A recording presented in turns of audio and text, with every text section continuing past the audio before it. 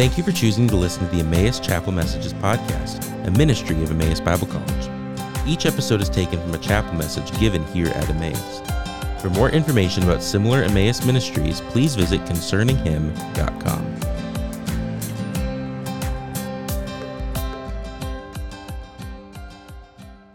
Great to see you all this morning. Thanks for having me back. I'm actually filling in. Many of you may know Tony Myers. Tony was actually supposed to speak this morning, and he was a little under the weather, and he called me and said, "Hey, Dave, can you fill in for me?" And I said, "Absolutely." So it's great to be back with you all here at Emmaus. As Phil mentioned, I was here in 1992, met my wife Karen here, and it's just a very special place for me and for Karen. And so we just great to see you all here this morning, and obviously great to be able to be together and worshiping the Lord together this morning. So this morning I'd like to take a quick deep dive, if we could, into the book of Joel. And if you're unfamiliar with the book of Joel and haven't had a chance to read it yet, I'd highly encourage you, if you can, to read through this book at your earliest opportunity. And we're going to go warp speed, and we're actually going to cover all 3 chapters this morning in a very quick manner. But before we do that, let's just open in the word of prayer. Lord, we thank you for this opportunity this morning for all of us to come together this place to worship. We thank you for your word, Lord. We thank you that it does not return void.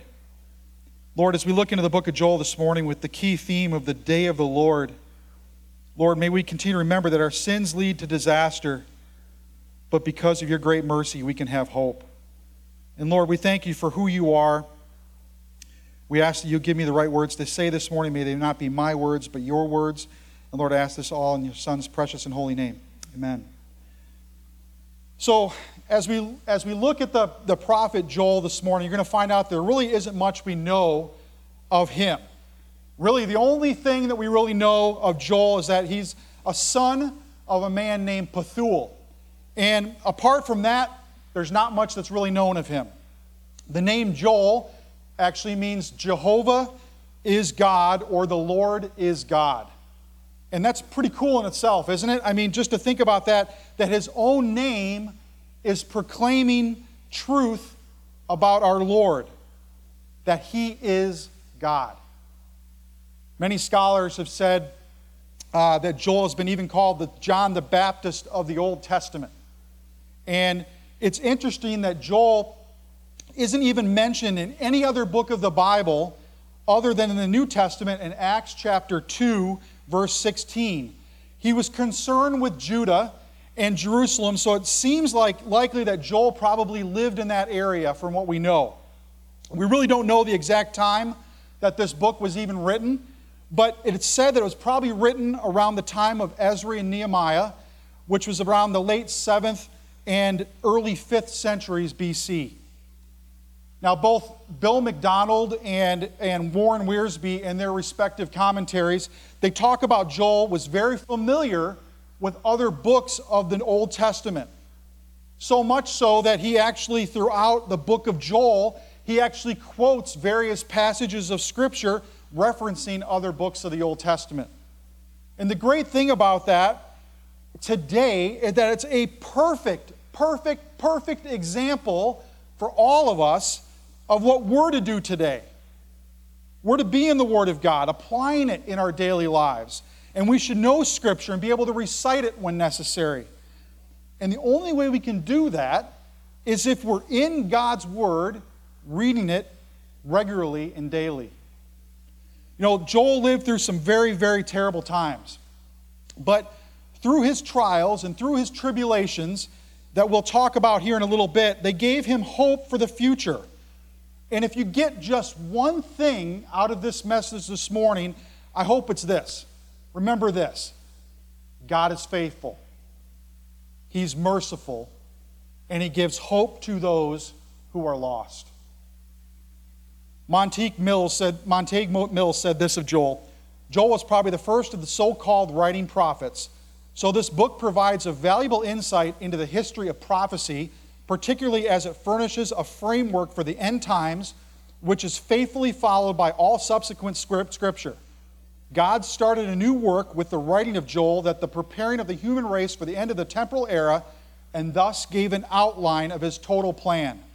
Later prophets, including even our Lord, would only flesh out this outline, but in keeping with the divine nature of true Scripture, never found it necessary to deviate from this, the initial revelation. Now, the key phrase of the book of Joel is the day of the Lord. And as you see here in these verses that we have up on the screen, they're in 1:15, 2:1, 2:11, 2:31, and 3:14. They all talk about the day of the Lord. And if you could, open your Bibles to Joel. We're going to go to Joel chapter 1. As we look at chapter 1, it's really talking about a past day of the Lord. So we're going to start out by reading this in verses 2 through 12. Hear this, you elders.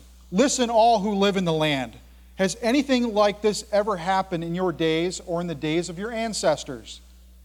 Tell it to your children, and let your children tell it to their children, and their children to the next generation. What the locust swarm has left, the great locusts have eaten. What the great locusts have left, the young locusts have eaten. What the young locusts have left, other locusts have eaten. Wake up, you drunkards, and weep. Wail, all you drinkers of wine. Wail because of the new wine, for it has been snatched from your lips. A nation has invaded my land, a mighty army without number. It has the teeth of a lion, the fangs of a lioness. It has laid waste my vines and ruined my fig trees. It has stripped off their bark and thrown it away, leaving their branches white. Mourn like a virgin, and sackcloth grieving for the betrothed of her youth. Grain offerings and drink offerings are cut off from the house of the Lord. The priests are in mourning, those who minister before the Lord. The fields are ruined, the ground is dried up, the grain is destroyed, the new wine is dried up, the olive oil fails. Despair, you farmers, wail, you vine growers, grieve for the wheat and the barley, because the harvest of the field is destroyed. The vine is dried up, and the fig tree is withered, the pomegranate, the palm, and the apple tree. All the trees of the field are dried up. Surely the people's joy is withered away.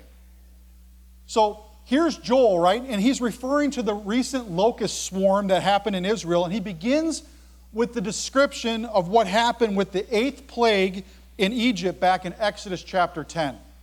And you may recall this passage in Exodus where the Lord told Moses to go to Pharaoh and asked him to let his people go. And if he refuse, I will bring locusts to your country. Now, a little side note here. How many of you are in Old Testament survey and have had to do the walkthrough? You still do the walkthrough? Anybody know the walkthrough? All right. Well, Dr. Dave Reed was here several years ago, and when we were here, and we had a walkthrough, and there's motions that go through the whole Old Testament. And one of them was, if you were here, Becky, you know this. I'm not asking you for all of them, but let my people go.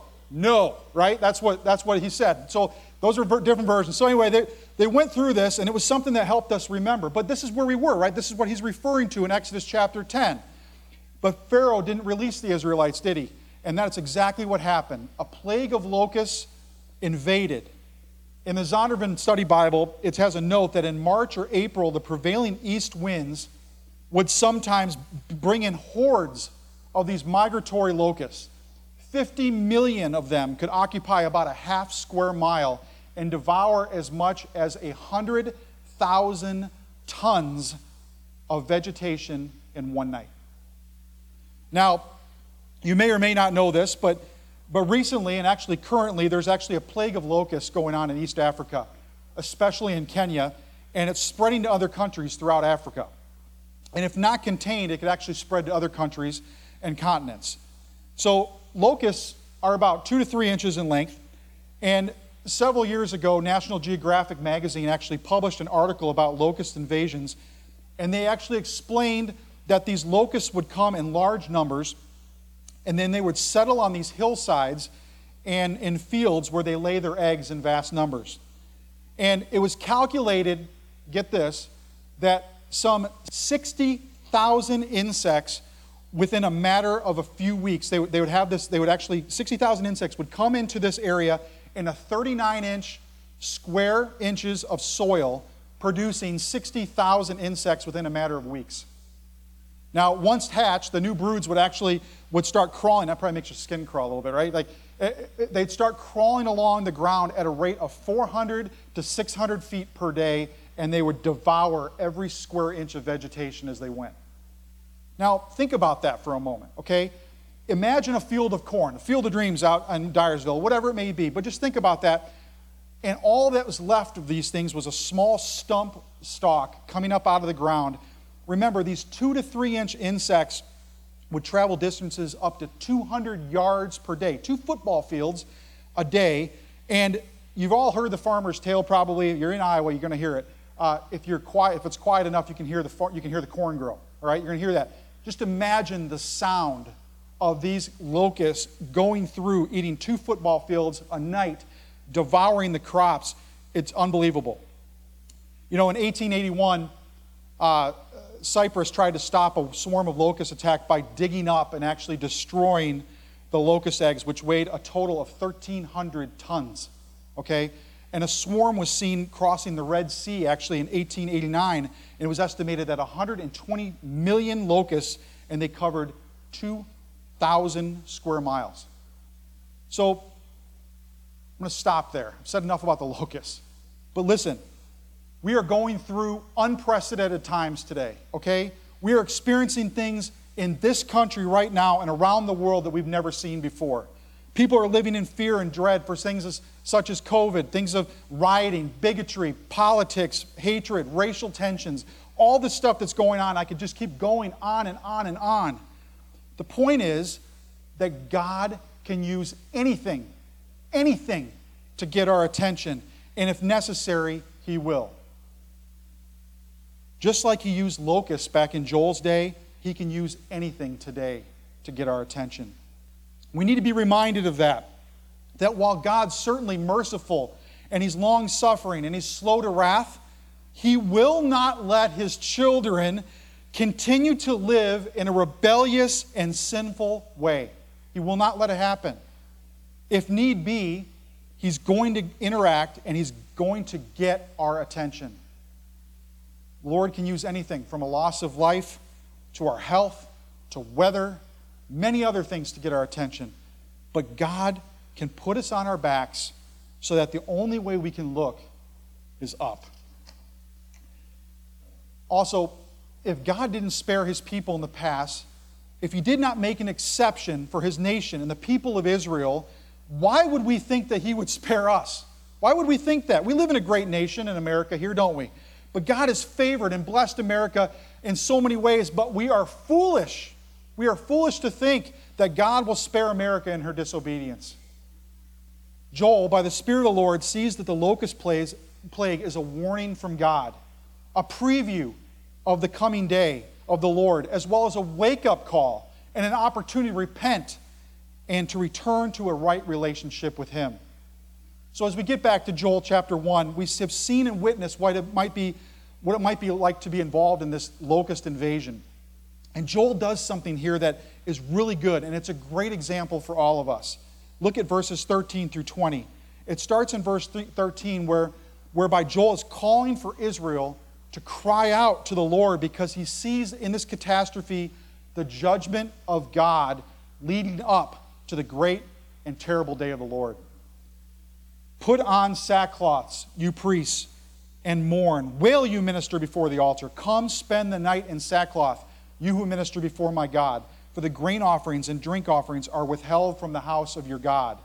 Now, before I go on, it's important to note that the sackcloth that it's talked about here in verse 13 was used as an attire of repentance. Okay? It was usually made of coarse black goat's hair and was usually worn by mourners as a sign of deep repentance and humility.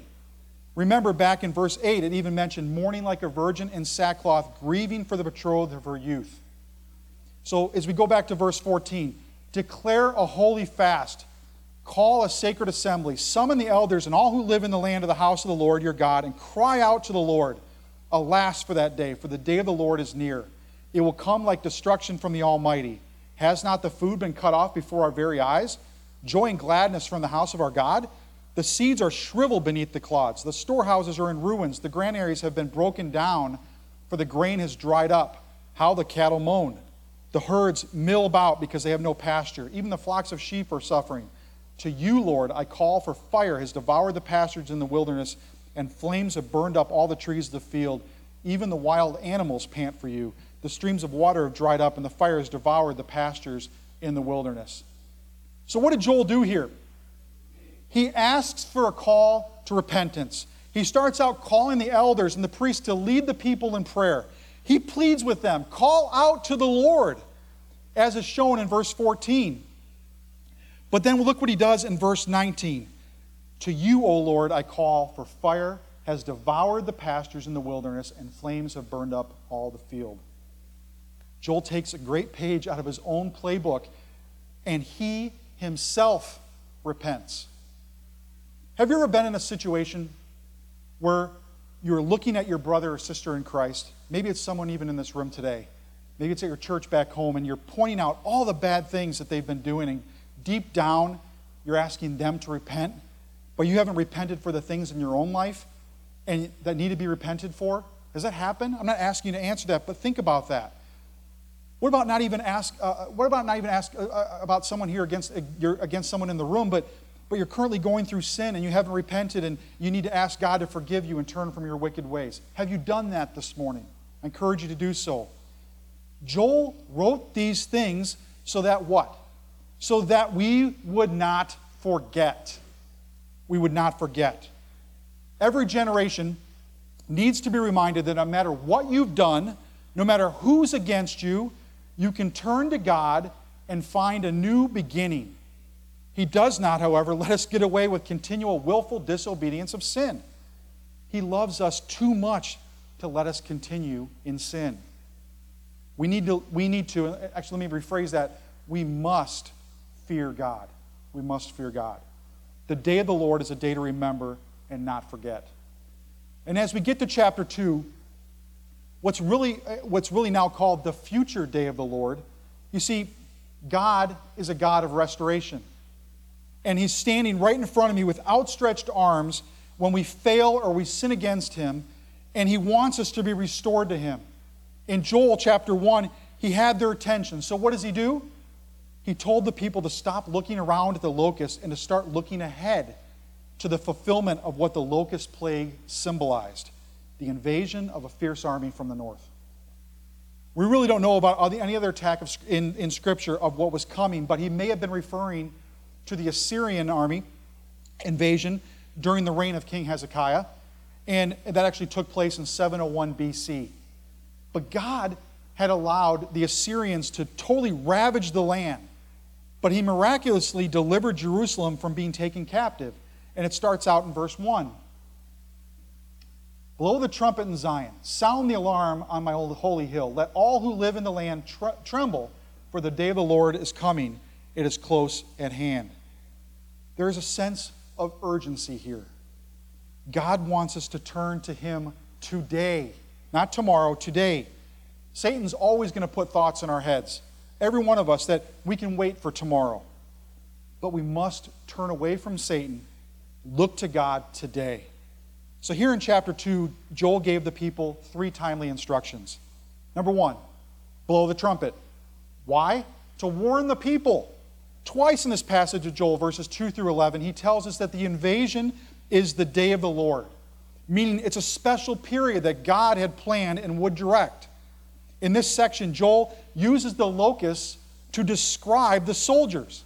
Warren Wiersbe in his commentary says this: just as the locusts had destroyed everything edible before them, so the army would use a scorched earth policy and devastate the towns and the land. Joel states very clearly that the Lord is in charge of this invasion, that his army is fulfilling His word.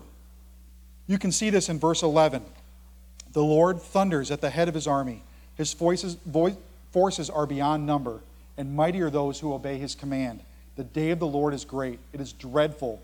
Who can endure it? The second instruction, Joel tells his people to rend your hearts. Just like in chapter 1, he calls for the people to repent of their sins and seek the Lord.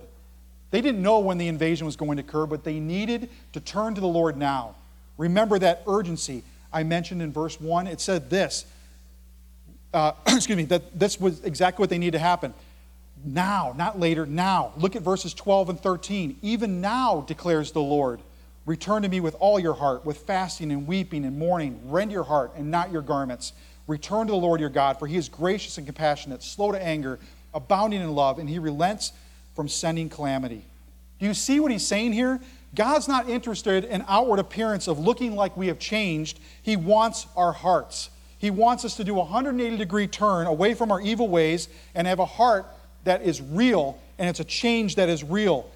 Don't you just love how Joel says he's gracious and compassionate, slow to anger and abounding in love? He says this because, like I said at the beginning of this message, Joel knew the Old Testament books. He's quoting from Exodus 34 and verse 6, where God forgave Israel and they made the golden calf. Knowing that this is God's character, it ought to motivate us to seek his face. And in verse 17, Joel cries out and says, let the priests who minister before the Lord weep between the temple porch and the altar. Let them say, spare your people, O Lord. Do not make your inheritance an object of scorn, a byword among the nations. Why should they say amongst the peoples, where is your God? You see, God wouldn't be able to be glorified if his people were destroyed.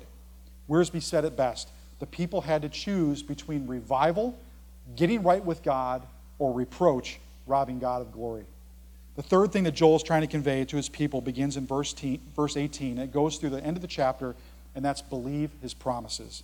This is where the passage takes a little turn because now we're going to see Joel's response. If you look at verse 18, the Lord will be jealous for his land, take pity on his people. He goes on to talk about how God is going to take them from the terrible devastation and turn it from judgment into salvation.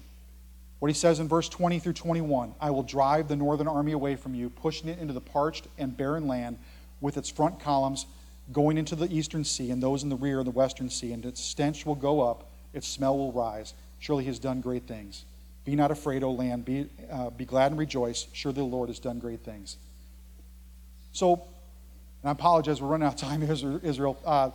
He's going to restore the devastated lands in verses 20 through to 26, and all the crops that have been eaten and devastated, it's all going to come back alive and abundant once again. If you look at verse 25, I will repay you for the years the locusts have eaten, the great locust and the young locust, the other locust and the locust swarm, my army that I sent among you. The last promise is found in verse 27. Then you will know that I am in Israel, that I am the Lord your God, and there is no other. Never again will my people be shamed. God is there, and he has never gone anywhere, even during all the issues that the nation faced. Why does God do this? Because he loves us, and so that we will actually stop and praise his name. You and I both know that our country and our world need healing today, and we need to be on our knees asking God to spare us from all the calamities, all the things that we're facing today. He's faithful, he's merciful, and he gives us hope. And just as I skip down here, as we're running out of time, as we get to chapter 3, he begins by showing God's judgment, that God will deal justly with the way Israel's people was treated. And in verses 1 through 8, if you look at that, it talks about nations prepare for judgment. So, as we get there, Wiersbe said this, the great battle will take place in the valley of Jehoshaphat, at a site mentioned nowhere else in Scripture. In verse 14, it's called the Valley of Decision. It's referring to God's decision to punish the nations. And since the name Jehoshaphat means the Lord judges, the name Valley of Jehoshaphat might be well symbolic. But some students believe it refers to the plain of Ezralon, where the battle of Armageddon will be fought, which we read about in Revelation chapter 16. You see, everything's going to change when the king comes back and begins his reign. Joel goes on in verses 17 through 21 of chapter 3, promising a holy city, a restored land, a cleansed people, and a glorious king. And he talks about that through, even though the nation had been ravaged by war, famines, droughts, and the invasions of locusts, there's a day coming when it'll be like the Garden of Eden. And that is going to be, it's full of beauty and fulfillment. And remember how the people were wailing because they had no food back in chapter 1? That will not happen when God restores his people and his land.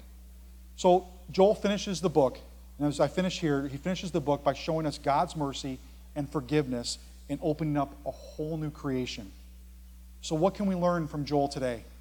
There's so much packed into these 3 chapters of the Bible, and I'll give you these 3 takeaways.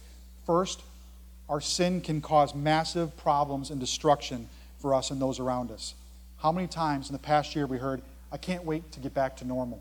Okay? What's normal? I'm afraid there isn't any normal anymore, right? Our world's getting more and more corrupt. It's crazy. And when we turn away from God, problems are going to continue and they will occur. We need a revival in this country. Secondly, it shows us how God wants us to show mercy to those who confess their sin and repent. And even though all this junk is going on around us and sin is still rampant, God still stands there with outstretched arms for those who repent and tells us that no sin, one sin is greater than the other, and that he loves us unconditionally. He wants us to turn from our sin and follow him. He stands there ready to forgive. How incredible is that? If we confess and repent and turn from our sins, it will lead to hope, showing us that God will defeat evil in our world and from inside of us. And when that happens, he brings his healing presence to make all things new. What a great little book of the Bible, where it begins with tragedy, the invasions of locusts, but it closes with triumph, the reign of the King of Kings and Lord of Lords. And remember what Jesus said to his disciples in Matthew 19:28. Jesus said to them, "Truly, truly, I tell you, at the renewal of all things, when the Son of Man sits on the glorious throne, you who have followed me will also sit on the 12 thrones, judging the 12 tribes of Israel." And as Wiersbe said, may we never lose the wonder of his glorious kingdom. Let's close in prayer. Heavenly Father, we just come before you today. We thank you for this time that we could spend looking at your book of Joel. I pray, Lord, that each and every one of these people here today would have an opportunity to be able to look into your word, study this book of Joel, these 3 chapters, and really be able to apply it to their own lives. Lord, we pray that if there's any sin here today in our lives, that we would just eradicate it, that we would flee from it, turn the other way, do a 180, and look to you for forgiveness and direction in our lives. Lord, we thank you for your Son, Jesus. We pray and ask all these things in Jesus' name. Amen. Thank you for listening to the Emmaus Chapel Messages podcast. This ministry is possible because of the generous contributions from our partners around the world. For more information about partnering with us, please visit emmaus.edu/partner.